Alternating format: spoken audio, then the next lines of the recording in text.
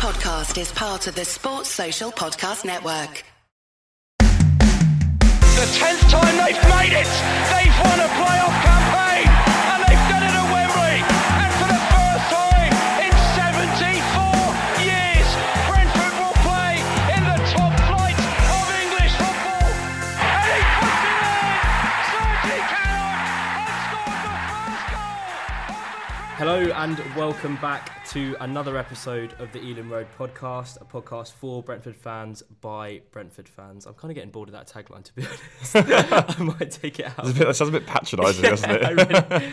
Yeah, what do we think, Bees fans? Do I take out the tagline in the intro? We very much hope you enjoyed the episode last week with Natalie Sawyer. Hopefully we can welcome Natalie back to the podcast in the future for more discussion around specific games as opposed to what we did last week. And Natalie's also said that she might be able to help us out with some very exciting guests on in the future, getting some guests on in the future. So do stay tuned across our socials for special episodes. Anyway, on with today's episode. Joining me today in person is Clayton. Clayton, just the two of us again. How are you doing, mate? Yeah, I'm good, thank you. Yourself? Yeah, not too bad. We're also trialling a video input so that we can potentially upload this to YouTube at some point, but this is just a trial one. So if this does go up on YouTube, forgive us if the quality isn't great. There is a ladder in the background over there. But anyway. Working with what we got. Yeah, we're working with what we got. Next time with a bit more preparation, we'll be all good.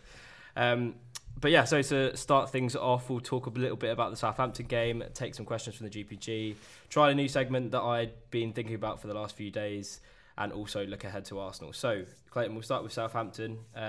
Bloody brilliant again from the Bees. What was your thoughts on the game? Well, I was just saying before we started recording, I mean, what's today? Wednesday. I've kind of forgotten it.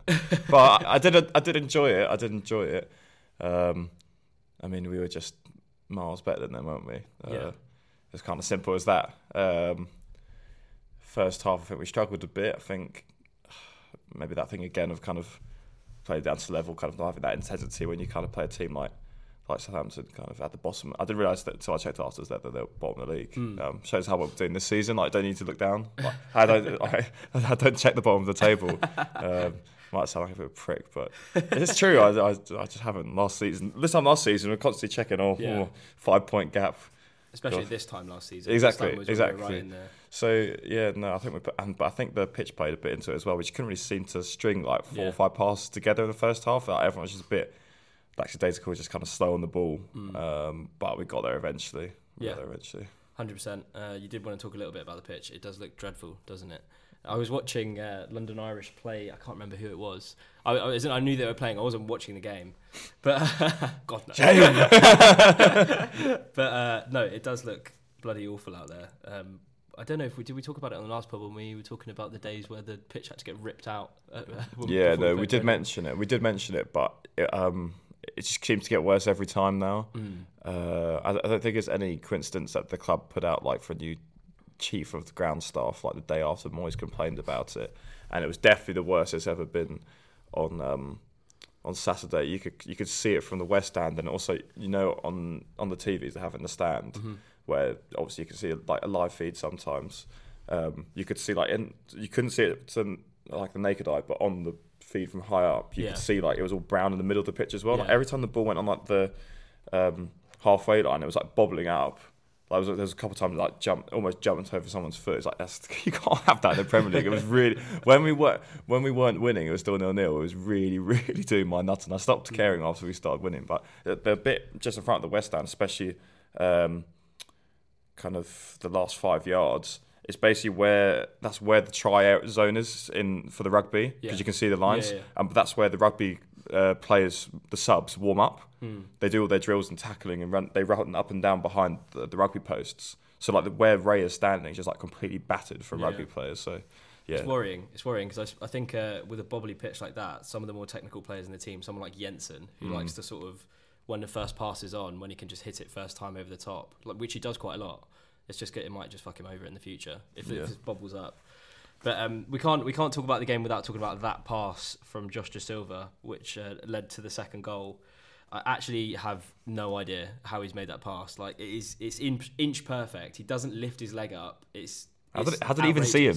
Like, because there was like a collective groan in this ground when he played that pass because Mbeumo was on his right, and that was just the obvious ball. Just kind of progress it forward to Mbeumo, cross it back in.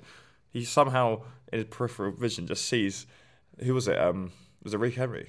Wissa. Oh, it was Wissa, yeah. And of course, then Mbeumo ends up scoring at the end of the move. It was like a great move. I don't know how, like, it doesn't make sense to me. Like, normally when you think of a player playing a pass with the outside of the boot, like De Bruyne or Modric would normally do, the ball's in front of them.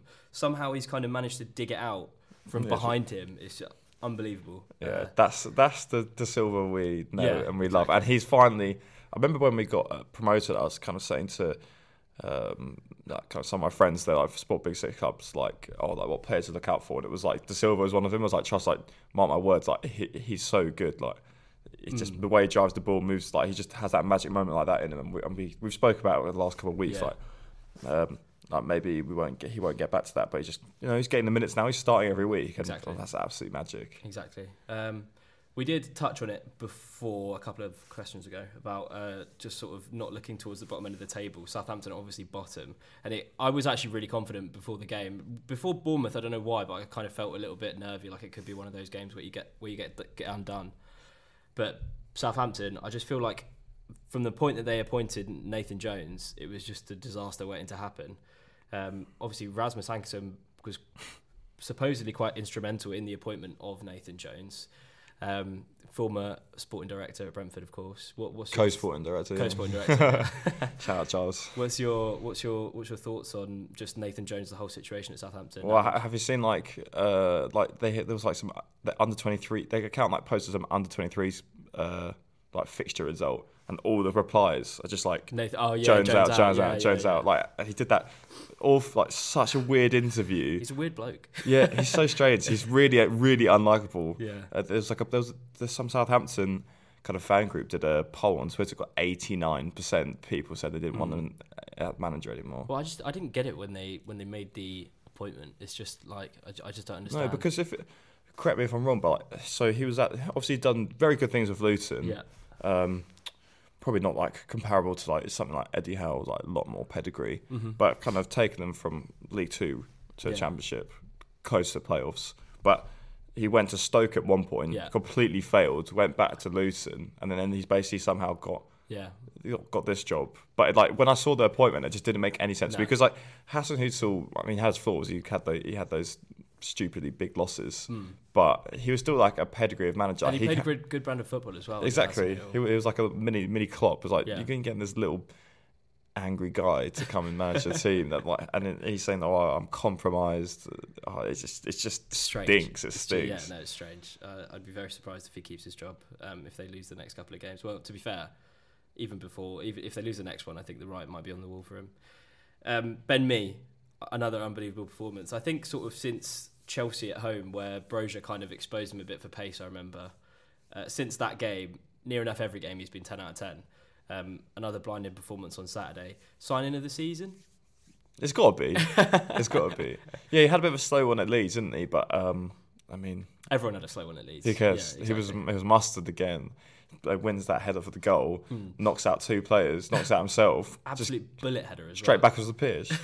A great ball in as well. Unbelievable. It was on Mbeumo's weak foot. One of the best games I've seen Mbeumo play in the Brentford shirt for a while. Yeah. Very, very, very good. Yeah. Steve Holland was in the crowd for the game on Saturday. Lots of noise around Rico Henry. Also saw on Twitter there's some speculation that he might have been there to watch De Silva or Ben Mee, which I kind of think probably wasn't the case because I don't think... Well, I think De Silva could be good enough in the future, but he's got to start playing the way that he was in the Championship consistently because against Leeds he had a stinker. No, De Silva for me, as much as I've just gassed him up, he's nowhere near. And I've seen people speak about Ben Mee as well. And probably, I mean, if you're picking purely on form, but I mean, we know what Southgate's like. He's not, and what's the point? He's like like the next tournament, he's not going to play, so you're not going to pick him. Exactly. So for me, it can only be Rico Henry. And Tony. It's not going to be Tony. Yeah, it's not going to be Tony, yeah. And then on the Southampton side, they're probably watching Ward-Prowse. That's it. Mm-hmm. And it's kind of getting to the point now where I'm looking at the way Rico Henry performs every week, and you're just thinking, what more does he have to do to get a call up? I don't know. I don't know how he's not had more interest in... I know when... I think it was maybe the season we lost to Fulham or the season before. That we had a few bids, like I think Aston Villa and Everton. I think we had a few bids for like 15 million we never took up. But I'm so surprised like no one's. Maybe do you think it's as high or something? But he like as someone that watches him week in week out, like, he's so good. I've never seen a player beat him for pace. Mo Salah. I mean, who was the winger that was Aduzi for Southampton? I thought he looked like a decent player. I was saying afterwards, I think he was played most other left backs in the league. He probably would have had a very good game because he looked very tricky, quick turn of pace. Henry wasn't really a problem for him. Exactly, especially because like apart from obviously Luke Shaw is the stalwart choice in that England side, but Ben Chilwell is an injury prone all the time, and he's clear of what's the Palace player left back? Oh, Mitchell. Yeah, Sorry, exactly. Mitchell. Yeah, exactly. Yeah, I can't really understand. You know, Jordan used to play with Mitchell in the Brentford Academy. Yeah, they were in the same age group. Yeah, he seems like a bit of a tosser, that Mitchell. Every time I've seen him in a game, there's always highlights of him getting into a scrap with someone or other. I mean, Rico Henry's definitely better than him. But he's made a few England squads. Yeah, the only thing that I would say that might be letting him down is that he doesn't offer as much going forward as a Luke Shaw, potentially. But then, he does come up with assists, and on Saturday he made a great cross for Jensen's third. And the thing is, for whatever he lacks in going forward, which isn't much in my opinion, he makes up for defensively, because like you said, there's not a right winger in the league that will have the better of him on any given day, because he's not going to do him for pace, he's not going to do him for strength. Yeah, and for England, like set pieces and stuff, you can just like we do, you can just leave him back. Like I've never seen anyone beat him for pace from the halfway line. Like he's just so quick. Yeah, well, like we said, when you win 3-0, it depends who you win 3-0 against, but there's not really much to say. Like, Brentford just keep winning, and it's just like, yeah, we're good. Yeah, well, no, we are. We're good. We're quite good at the moment. It's about where do we size up against these teams? I saw there was a question on the thread about kind of a couple more games into this run, like what's our realistic expectations? Yeah. I think was do we renew the passport or something? Yeah, like that? it was Aslan asking where we're finishing this season now that we're over the halfway point. What would you be happy with, like realistically? Realistically, I'd be happy with 7th or 8th or 9th, to be honest. If you finished 10th, would you be disappointed? I mean, no, not. I don't think I would be. No, not really. It would just be our highest finish. Yeah, exactly. It would be an improvement on last season, and we've shown in this season that we can mix it with the top 6. Big WhatsApp notification. Need to mute my computer next time I record one of these. Rookie error. But yeah, we've got a pristine record against the top 6 so far, bar that Arsenal game, which hopefully we'll get some revenge for on Saturday. But this season we've gone to new heights in terms of going into these games and thinking. I remember Natalie said it on the podcast last week, where you're going into these games and you're actually thinking, do you know what, we might actually get a point out of Man City away. Whereas last season it was just like, we're happy to be here. I'm still happy to be here, don't get me wrong. But now it's like, okay, well, there's a foundation, we're building on it. And if next season we make a few more signings, we keep hold of our good players, which I'm not sure we'll do. Yeah. But, it's Brentford. We trust in the process, in my opinion. I think for me it's the same. Like 10th would... I'll take 10th. I don't know if I'll take it now. Because there's that Tony ban looming as well, exactly, which we kind of just weird. Blissfully just forget about. We've had our meltdowns on the podcast before. Then he came back. I don't know. I don't know what to think. It's just strange. I guess I think everyone in the fan base is kind of ignoring it. Hopefully his lawyer's doing his work. Yeah, hopefully. Hopefully he's got the Man City lawyers. I think they might be a bit busy. We'll go into the questions from the GPG then. Tom Reynolds asks, is Klaus Norgard a genius, the new assistant manager that we brought in a few weeks back to replace Brian Reamer? It could well be, because I've seen a few threads on Twitter which were making some very good points, basically since he came in and Reamer took it was Anderlecht job. Yeah, Anderlecht. Will went on the Anderlecht podcast. Yeah, I saw that. Yeah. Oh dear. Since he left, we basically figured out how to defend set pieces, which we haven't been able to do since we joined the Premier League, and that's probably got us at so many points since. And we kind of just looked better in certain areas since. So yeah, he could well be. He's kept pretty low profile, but I think for assistant managers, they can do. Like it has to be kind of like a long term. Like someone like Brian Reamer, we almost kind of got to know because he'd been at the club for so long. Exactly. Yeah. When Frank was one of the assistant coaches, like I didn't really know much about him when he first got. Like I don't think I even knew that he got to. Like maybe that's just my ignorance, but I mean it's a good while ago. That like when he got promoted into as assistant manager, did he do a year as a first team coach with before? Was it Brondby? Was it? Yeah, I think. But yeah, then he quit because the owner was talking about him on a fan forum on a burner account. Yeah, it's a good story. Thank you for doing that, Mr. Owner of Brondby. 100%. But yeah, it's funny though because it did feel like you knew more about Brian Reamer than we do about assistant managers in general. But yeah, no, maybe he is a genius. I tend to agree with. Has he done like any like interviews with the club or anything? No, I don't think he has. I haven't seen any posted by maybe the club. Maybe we should get him on the podcast. Yeah, well, we've got some contacts now, so hopefully we can. Both Norgard squared. Yeah, we actually could do that. That would be a great pod. Get Will to pull some strings. Aslan has also asked about left-footed centre-back pairings and if Pontus gets back into the team if we went to a back three on Saturday. What do you reckon? No. Who? Aya. Instead, Aya. Well, yeah. I mean, Aya, I think I was surprised that when we went to back four he got dropped, but I thought it kind of meant that Frank was definitely paying attention to form. And like has been a bit shaky. It's just not completely match fit on his way back in. Rust. I think I mentioned it last week about Pinnock playing on the right side of a two. It does look a bit awkward. Yeah. But it works. He's still absolute Rolls Royce, so it doesn't really matter. Exactly. But no, as a football purist, it does. I do like a right foot and a left foot. Yeah. Because he's not like he doesn't have the most expansive passing range. Yeah. On a rugby pitch, it makes it worse. But I didn't. I mean, clean sheet. It wasn't too detrimental, was it? So. Did you see that who scored rating of like the top centre backs in the Premier League so far this season? Was he up there? Ethan Pinnock and Ben Mee were in the top three.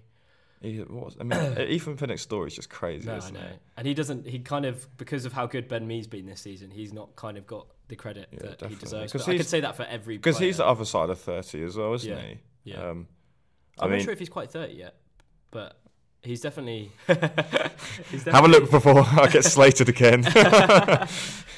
But yeah, no, it's the same for a lot of people in the team.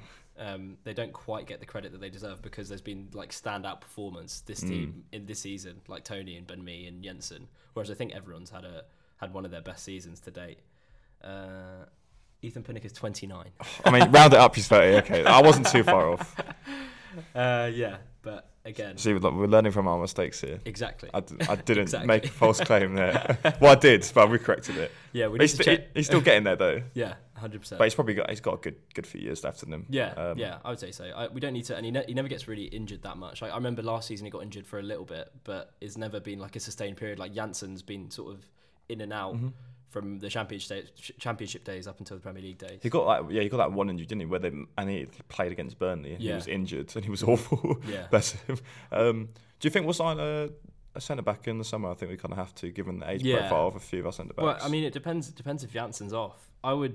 The way things are going, I would assume that he'd be wanting to play first team football all the time. Yeah, he's going to go back to Malmo at some point. We know that. Frank said in an interview he'd love to have him back next season. But I mean, like, we don't miss him. Like, I miss him as a character, and I love him, but we don't miss him on the pitch. Yeah. I think you said it the other day. Like, the leadership has like developed elsewhere. And, like, even Jensen, he's quite a leader on the pitch now. Tony, Norgard, Raya.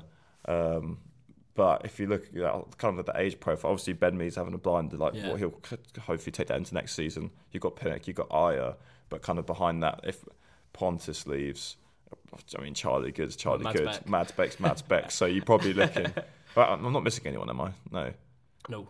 Oh, Zanka as well. That's just good cover, though. That's good cover. He could be off next season as well. He wasn't even supposed to sign last season, but he had signed an extension. Well, it wasn't an extension. He just signed on for another year. Well, no, his contract ran out, and he was doing his rehabilitation of us, and then he was fit again. No one else picked him up, so we're like, well, come back then. Yeah, but he's been phenomenal when he's played. Well, I mean, what a signing that was! Like I would when we signed it, I was like, that's a bit strange. Like, I remember him playing for Huddersfield. It wasn't anything special, and I think I can't remember where he'd gone and played in the meantime. But he's always been good when he's come and stepped in. He's definitely better than Sorensen and Charlie Good definitely better than them. But I think I'd like to see a centre back in the summer. Yeah. Someone a younger age profile. But I'm sure there's been those players we've been chasing for a while. We don't see Pontus getting back into the team if it's a back three. No, I don't think so. I think Aya. I think Aya. Because I think even Zanka's fit at the moment, isn't he? Yeah. He'd start over him as well. We didn't actually say where we think we'd finish from the last question. Where question. do we think we'd finish? Where I think we'd finish? I think we'll finish 8th. Do you think the top 4 stays as it is? Do you think Newcastle get top 4? I don't see why they don't. No, I don't think they drop out for any reason. They've looked pretty solid all season. So then who's you got? I don't think Liverpool will get back the form that they were. Do you think Chelsea will? I don't know. The thing is they've made all these signings. They can't not to. In a way. Exactly. I feel like obviously they're going to give Potter time, and that's the right thing to do. But if they get to the end of the season and they don't finish in any sort of European spot, that's pretty bad, given how that squad's worth a billion pounds. Well, Chelsea spent more than every other league combined in one window. Yeah, absolutely. I think if you look at the table and you presume that top 4 doesn't change, then you've got Tottenham. You're kind of nailing on to get 5th. I think it's so interesting this season because you have that Chelsea and Liverpool down there, and it's like, okay, maybe Chelsea resurrect and finish 6th, but you've got kind of us, Brighton.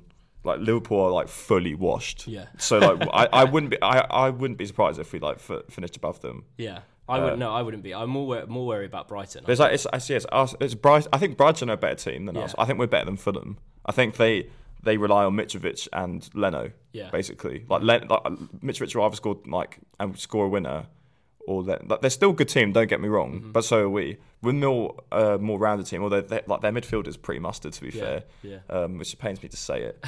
My hatred for Fulham is not as much as QPR, so it's a bit easier to say. If it was QPR, I'd be completely biased.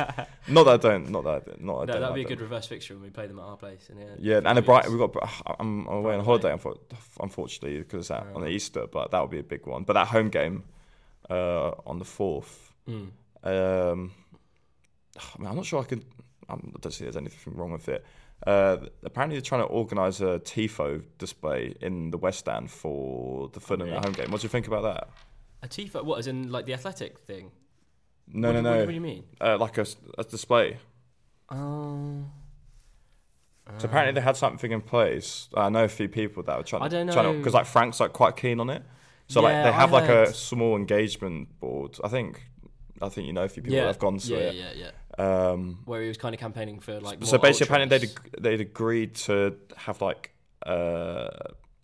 paper, not thin bits of paper, and then you have basically one on each seat that just makes some sort of sign in the West End. They did it for the Ukraine game. Yeah, but apparently it's sustainability is the issue. But do you think that's good? I think it'd be something nice to have. If it's done in the right way and it doesn't look like you're putting clappers on people's seats. I think it'd be cool. I don't know. I've kind of got a problem with the weird kind of European ultras movement. I just don't think it belongs in the English game. I don't know why. I think the Palace ultras, I think they're fucking ridiculous.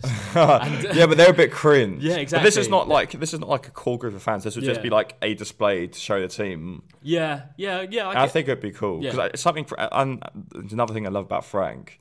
As much bum licking as we did with Natalie, including herself, which she admitted herself. She gave us some good insight there. It was a great interview. Really enjoyed that.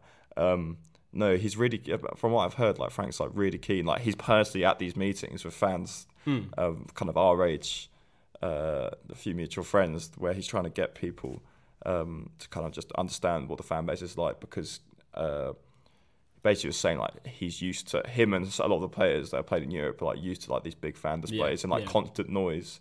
I think he's kind of understood that's kind of not the same in the English game. Like you said, but there's not we're not putting a drum in the back of the West End, God forbid. No. I don't think Matthew Benham would allow that. I'm pretty sure I've heard him say in an interview before that he can't stand drums. Or was that goal music? It might be goal music. I'd like to know what people think, what they think of that, but not for every game, like Fulham, a Fulham at home. Yeah. It's not far away now. Yeah, exactly. It's 3 weeks. I guess you wouldn't really know until you saw it, but I mean, if that's what he wants, then give him what he wants, I guess. Give him everything. Exactly. Dynamite asked for an evaluation of the transfer window and specifically about whether it was an unambitious move to only sign one player during the window.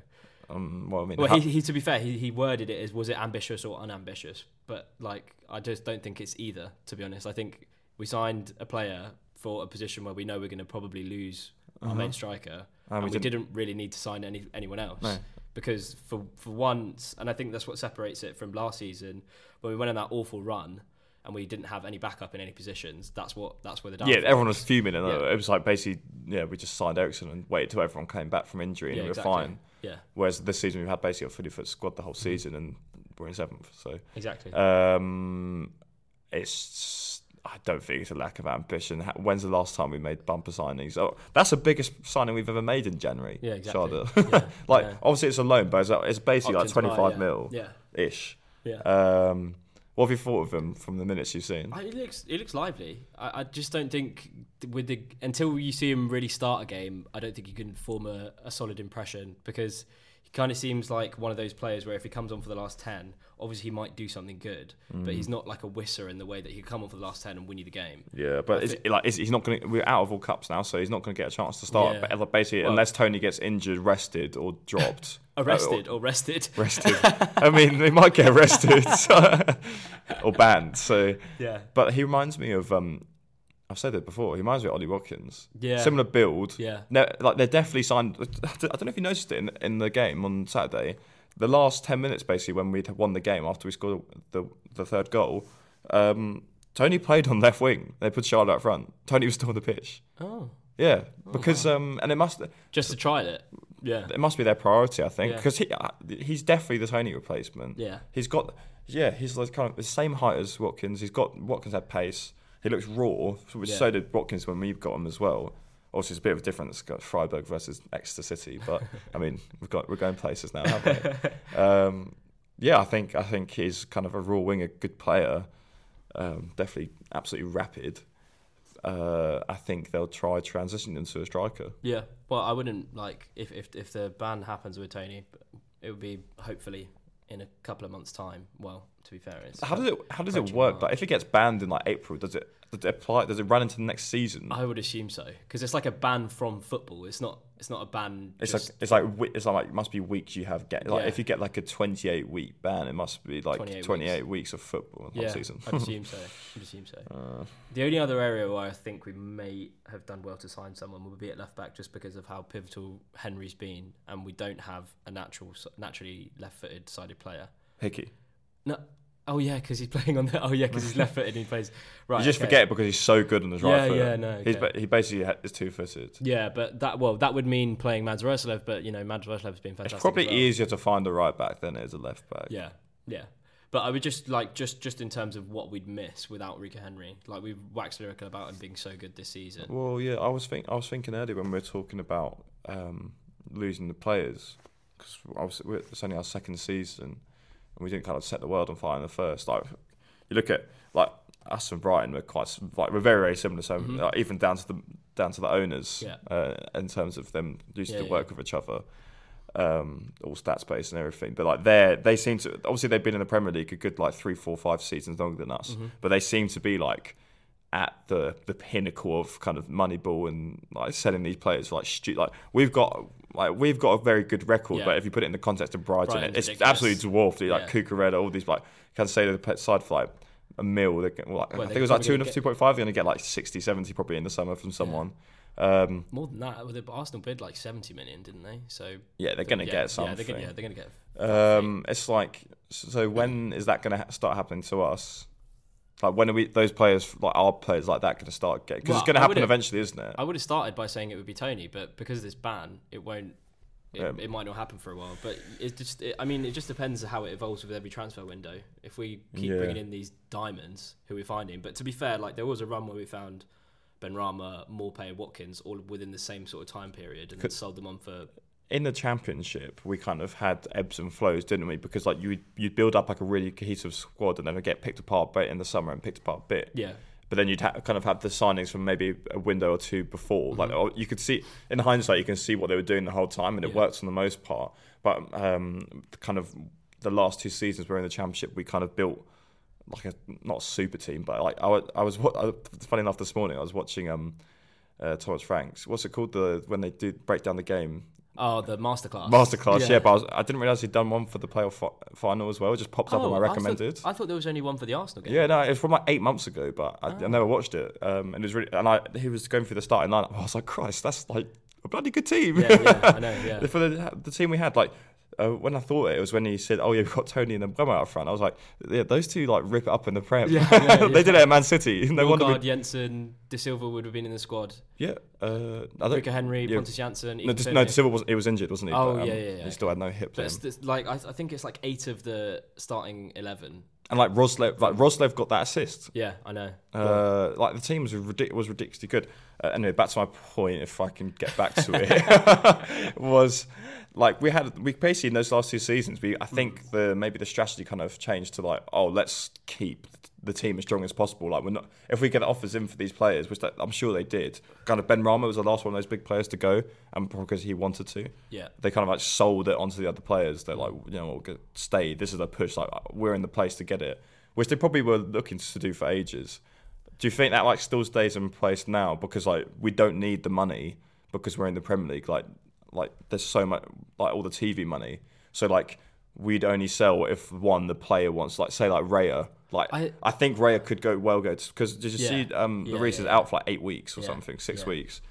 So I reckon that could be the end of him at Spurs. Well, so, I still think the mantra is if everyone has a price, and if the price is met, then we'll sell. But like with the way that the players are performing, you're looking at our top performing players, the price just keeps going up. Like before the ban, how much do you think Tony goes for in today's market? Like 60 mil? 60 at least. Because he's English as well. Because he's English as well, exactly. So I don't know. I think he would have just gone back to Newcastle for like 60 mil. Yeah, because that would be such a good signing for him. Mm-hmm.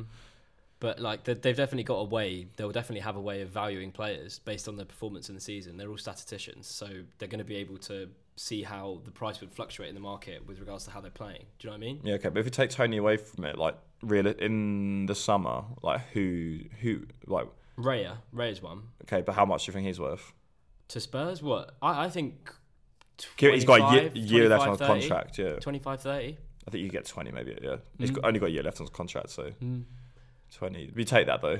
Yeah, exactly. He'll be so hard to replace. Well, we've got Strakosha on the bench, and he was playing at Lazio last season. Yeah, but I think he's Poppadom Hams, isn't he? Yeah, well, he's really not impressed. We were speaking about it in the pub on Saturday, and it's just like that. A lot of us went to the Colchester game, and it's like this. It was like kind of laughing, like, oh, this guy played in like Lazio Roma derby. It's like, and now he's at Colchester. He was at the Job Centre Community Stadium. And he just didn't look very comfortable, and like and then obviously I wasn't at the West Ham game, but we've all seen the clip. Where So and then like Fabrizio's been saying, oh, he wants to leave. He wants to go back, but he's been injured. So I don't know. Some of that doesn't sit too well with me. I think, and his distribution looks like nothing like as good as Ray is. But I don't think you ever find someone. Exactly. I was just going to say, I don't think anyone's distribution in the league, bar like Edison. So we're going to get worse. In that sense, but then who else? Like Rico Henry. Rico Henry, I would say. I don't know why Norgard doesn't attract more attention. That's fine with me. Yeah, exactly. Norgard's absolutely brilliant. Like, and he's been consistently brilliant since he signed for us. Didn't Napoli bid for like 30 million for like Mbeumo in the summer? Yeah, I saw that. I did see that. Wasn't there like rumours earlier in the season that he was going to be off in January? Yeah, Mbeumo, like I don't know if it was Napoli or it might have been a League team. But I'm sure like his like raw statistics, like especially with his XG and like expected assists, is like really good. Like probably pops up like top of scouting list in terms of statistics all the time. I think like Weiss probably not, but then we've spoken about it. Like, you look at the bench, it's like that is just ready for them all just to come in. But there will be, because we're only in the Prem at the moment, and we're playing like you don't play as many games as the Championship. There's just like, and we're out of all the cup competitions. There's a lot less time for players like we signed KLP and Damsgaard in the summer. They've started like one game each. I know. It's nuts. It's like you can't really say you can't really have any qualms with it, because it's like, well, why don't change it? We're winning. It doesn't matter. But it's I like, feel sorry for them in a way, because it's like every time I know there are people that don't really rate KLP when he's played. But I think he's been brilliant when he's played. I think he'll be good. Yeah, no, definitely. But it's like, how long does it take, and like how much of I think they probably something they come to in the summer as a recruitment team is like, do we loan someone do you loan them out to get them like at least 6 months of football and then bring them back or something like that, or do you keep them in the club so they learn the system more? Like, what do you do? It'll be interesting to see. That'll be like our next test. Yeah, because obviously we'll finish where we finished this year. Like it's already a big tick. Like it's the season. Clip me when we get relegated. Not possible. Anyway, we've gone on a bit of a tangent, but I hope we answered all the questions from the GPG. I think we did. So this next section of the podcast is a new segment that we are going to trial today called Away Days. And essentially what I'm going to do is name a notable away fixture in the last 5 to 10 years. And it will be your job and whoever else comes on the podcast and the listener at home to name the result that day and the goal scorers from that day as well. Then we'll have a little bit of a chat about the game. There'll be at least one of us that's gone to the game from the four of us that normally do it. And we might get some funny stories from that day. Definitely have some from this game. So today's game will be Millwall away in the 14-15 season. And I'll give you and the listeners a few seconds to answer if you know the answer. Results and scorers from the day. I'll admit it here, while giving a bit more time to think, that Michael gave me a heads up before, and I was already stumped then, because you're going back. I mean, you're not going back that far, but I mean, I don't know how you could. I just had a bit of a long day, and and also I think I was one of those ones where parents wouldn't let me go to Millwall for a while. So I think the first game I remember going to Millwall away was. Not like that anything happens, you just go down the alley behind the ground. But I think the first game I remember, I don't think it was the one where Macondes made his, like, I don't know if it was his debut, but he was like taking free kicks and warming up by himself before the game, and we were all so excited. But that was like 2018 or 17 we signed him. I think it might have been a year before. Was that when Bjelland got a red card in the first minute? Yeah. That one. Did we lose? I think we lost 1-0. I think. No, you're right. You're right. Well, it might have been 2-1. Yeah. So I'm stumped. Okay, well, the score was 3-2 to Brentford that day. 3-2. Goal scorers were Andre Gray twice and a Danny Shitu own goal. That does ring a bell now. I can't believe you don't remember this game, because it was one up there with like top 5 away days. It was brilliant. We went 2-0 up. Millwall brought it back to 2-2, and then 5 minutes after they scored their equaliser, we went down the other end, and I'm pretty sure Harley Dean like pushes Danny Shitu into his own net, and the ball goes in, and he goes in with the ball as well. No VAR. So yeah, if anyone got that at home, well done. So you were there? I was there, yeah, of course, mate. Of course I was there. Any particular memories? Any funny stories? Yeah, so they kept us. I don't know if they do this for every Millwall game. We do it quite often. They keep you in the ground after the game, but specifically for that day, because it was just like one of those shithouse smash and grab results, especially because they brought it back to 2-2 after being 2-0 down. So there was a lot of back and forth between the stands, and I remember that we had a fairly packed out away end, because obviously it was only Tuesday night. Millwall was not far for any Brentford fan that lives in London, which is probably 99.9%. So it was a packed away end, and there was just a lot of back and forth from the crowd. Now I know I wasn't there, because it was a Tuesday night. I was 14. I was there. I had I think my uncle came with me. One of my uncle's mates. There was a big group of us going. Yeah, it's the benefits of family going to Brentford. But I remember being stuck out in the cold and the wet because it was raining, and we were all just being kept in the in the alleyway. Yeah. I remember one of the ones. I remember being like little 17-year-old, had a house party to go on the Saturday night. I was like 2 hours late because it came in the fucking thing. I was so annoyed. Andre Gray brace that day. Remember Andre Gray? Any thoughts on him in his service to the club? Callum Maguire wore an Andre Gray shirt to 9-a-side on Monday night, and he was basically the opposite of Andre Gray. Andre Gray was like the first of just a long line of strikers. But then if you look back, he could barely kick a ball at some point. I know. I was going to say, like, he is the least aesthetically pleasing footballer in the world. Like, you look at someone like Harry Kane, who when he hits it, he strikes through it, and it's just satisfying. The way Andre Gray hits a ball, it's like he doesn't bend his knee. It's like a straight leg. But he still scored. I think it was like 18 goals for us in that first season. The goal, the Middlesbrough one. Yeah. That he barely put it into it, but it was quite a hard angle to be fair. I remember my season ticket used to be in the New Road stand, and then it was right in front, and I remember I don't think a lot of players could have panicked then, but it was I just remember the way he kicked it. Just looked so odd to the ground. Yeah. He was one of those players though. Like I don't know how, but for some reason I knew that he was going to score in that moment. But you knew that he'd miss a sitter the next week. Yeah, but he had the dog in him, didn't he? Like he was so quick and like just hustle those defenders. Like he'd get in enough positions that he'd eventually score. Mm-hmm. Do you remember that goal that he scored when the news broke about Warburton? It was Watford at home on a Tuesday night. I'm pretty sure we were down to 10 men. I want to say this is really testing my memory. Did we lose the game? No one's fact checking me on the GPG right now. We lost that. No, game? I think it was 1-1. I think, and Andre Gray scored like one of the most amazing goals that I'd seen a striker score. He like beats two people and just keeps going, and then like smashes it into the top of the net on the right hand side of the Ealing Road. Which we're going to get ripped to shreds on GPG. No, this could be like the complete wrong description. But, I will check afterwards. I remember a night game against Watford early on in the Championship was the season they went up, and they had like some of the players they had were like I was just like, oh my god, what is the Championship like? They had Vidra when he was like at the peak but they had I can't remember who it was, but they had a couple like tricky wingers, and they were just like obscenely good. Yeah. Compared to like. Well, I think the reverse fixture we lost 2-1 because I remember Vidra scored an amazing volley from just like outside. Vidra's like one of those Championship strikers that like too good for Championship. Yeah, but not good enough for the Prem. Yeah, it's like Pookie. Dwight Gale. Yeah, Dwight Gale as well. Yeah. I remember when he played for Newcastle. Anyway, we're going off on a tangent again. Fine. But yeah, no, good segment. What do you reckon? Yeah, no, I like that one. Yeah. Hopefully I know the next one. Yeah.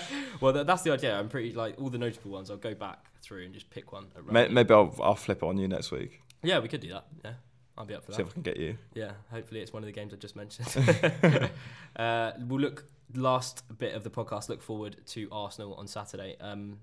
What can we expect from Saturday realistically? You said something good before when it was just like it's a win-win. Yeah, I said, what did I say? I said the upside is massive and the downside is not much. Yeah. The biggest downside is probably Gabriel running to the change room and tweeting about us again, fucking rent-free and just bull dead. Clip that one up.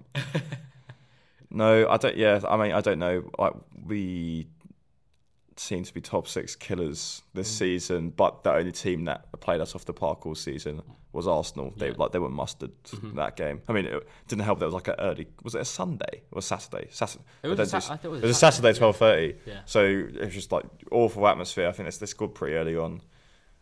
Just completely managed the game. I think Frank said in his post-match, I'm pretty sure he said something like, "Wow, that's a really good team that just played." Oh, I've been so impressed with them this season. But then obviously they lose that Everton game, which is it's kind of inevitable. But also they've been that good, and that Everton team was that poor. It's still surprising. Yeah. But then. Like obviously they need to bounce back and beat us, get the 3 points at home, but then City lost as well, so it's like it takes some of the edge out of it. I think we'll be compact, and I think we'll be on the counter. But I mean he's a great manager. Like he'll know our team in and out, so he'll have some sort of plans for it. So we'll need another Frank masterclass to get something out of that game. What do you think? I mean, it's like you said. If we win, massive upside. If we lose, not really that arsed. It's Arsenal, they're the best team in the league by far. I would say at their best, better than City. It would have to take another masterclass to win. But I wouldn't put it past him. I'm not like going in thinking we're going to get absolutely destroyed. Oh, imagine how good that would feel. I know. Yeah, exactly. Got Arsenal and City in one season, but the top 2 teams in the league. I know. But we're basically the best team. But I remember sort of thinking to myself last season. When we went to Arsenal, I was thinking, we could get a result. We'd done them over with 2-0 in the first. Yeah, I remember that. But we were just shocking. Like that was just us playing badly. And when was that? Like March? Yeah. But I think we were still playing a bit of a weaker team. I think you had maybe a certain Sergi Canos sit right back still then. Hope he does well at Olympiacos. I don't know. Yeah, I think I'm not too confident, but I mean the City game kind of makes you believe. And at least at this time I don't have to get up at 5 a.m. to get in the car to go to Manchester. Yeah, I could just get the train into London. Great day out. I can't believe I'm missing it. It's so annoying. My cousin is getting engaged. So how selfish of him! I know. Really should have had a look at the fixture list before he decided on an engagement party. Who even has an engagement party? It needs to be a bit more like my girlfriend has the Brentford calendar in her phone. what a touch, Liv, if you're listening. Sorry, Liv. So yeah, realistically, what we're going for? I don't really see anything but a loss, but 2-0 loss, but play well. Up them Chucky bees. Exactly, it'd be a great day out. Saturday 3 p.m. Apparently the Emirates is like actually good now, atmosphere wise. So like, I mean, what's the worst that can happen? Do you remember last year when I think it was Niall made that guy cry? Were you there when in the away? Yeah. and then like the guy was getting so rattled even though they were winning. Yeah. And then I was just like giving him abuse, and then I just see Ty from Arsenal Fan TV just walk out, and I was like, what the fuck is going on? It's like the weirdest experience ever. Yeah. Everyone had left in like the 70th minute. And we just stayed just to watch Niall just abuse this guy. There was a point. He was getting so upset. I remember he was literally on the verge of tears. But there was a point where I know everyone had left, and we just scored the first, and then I can't remember what it was. I think Janssen broke and Wissa had it in the middle, and it was kind of looking like we were getting towards a dangerous attack. And I thought we were going to have that moment that Spurs fans had when like half the ground had left and like jumping over the seats. I thought we were going to have that moment. Hopefully we get another one like that. I mean, if the FOMO for you. Oh no! At least you're at City. That'll be better though. City. I said it to my girlfriend. I was like, if we imagine like we're in the car driving to Norwich. This is where the engagement party is, Norwich. Imagine we're in the car driving to Norwich and I hear a 96th minute Tony winner. That's gutting. I don't know what. Well, I missed Chelsea away last season. Yeah. I was just watching the goal notifications going, and I just wanted to cry. It was like 2-1, 3-1, 4-1. Oh no, it's so bad. Well, yeah, I think that'd be a good point to end on your tears. Hopefully, no tears on Saturday. Oh, I mean, we can lose 5-0. I won't cry. I'll just go back to the pub. Exactly. The Elam Road podcast will be back on next week. Well, at some point next week. I think we should try to start recording them on Mondays. But I know it's a bit more raw. Yeah, it's a bit more difficult. You know, all of us have got work commitments and stuff, and you know, we just kind of try to do a day when we all can. But you know, we can do it us too. So next week we will be back at some point in the week. Hopefully, we'll aim for a little bit earlier on. So yeah, I think that'll be it, and we will see you next week. Cheers.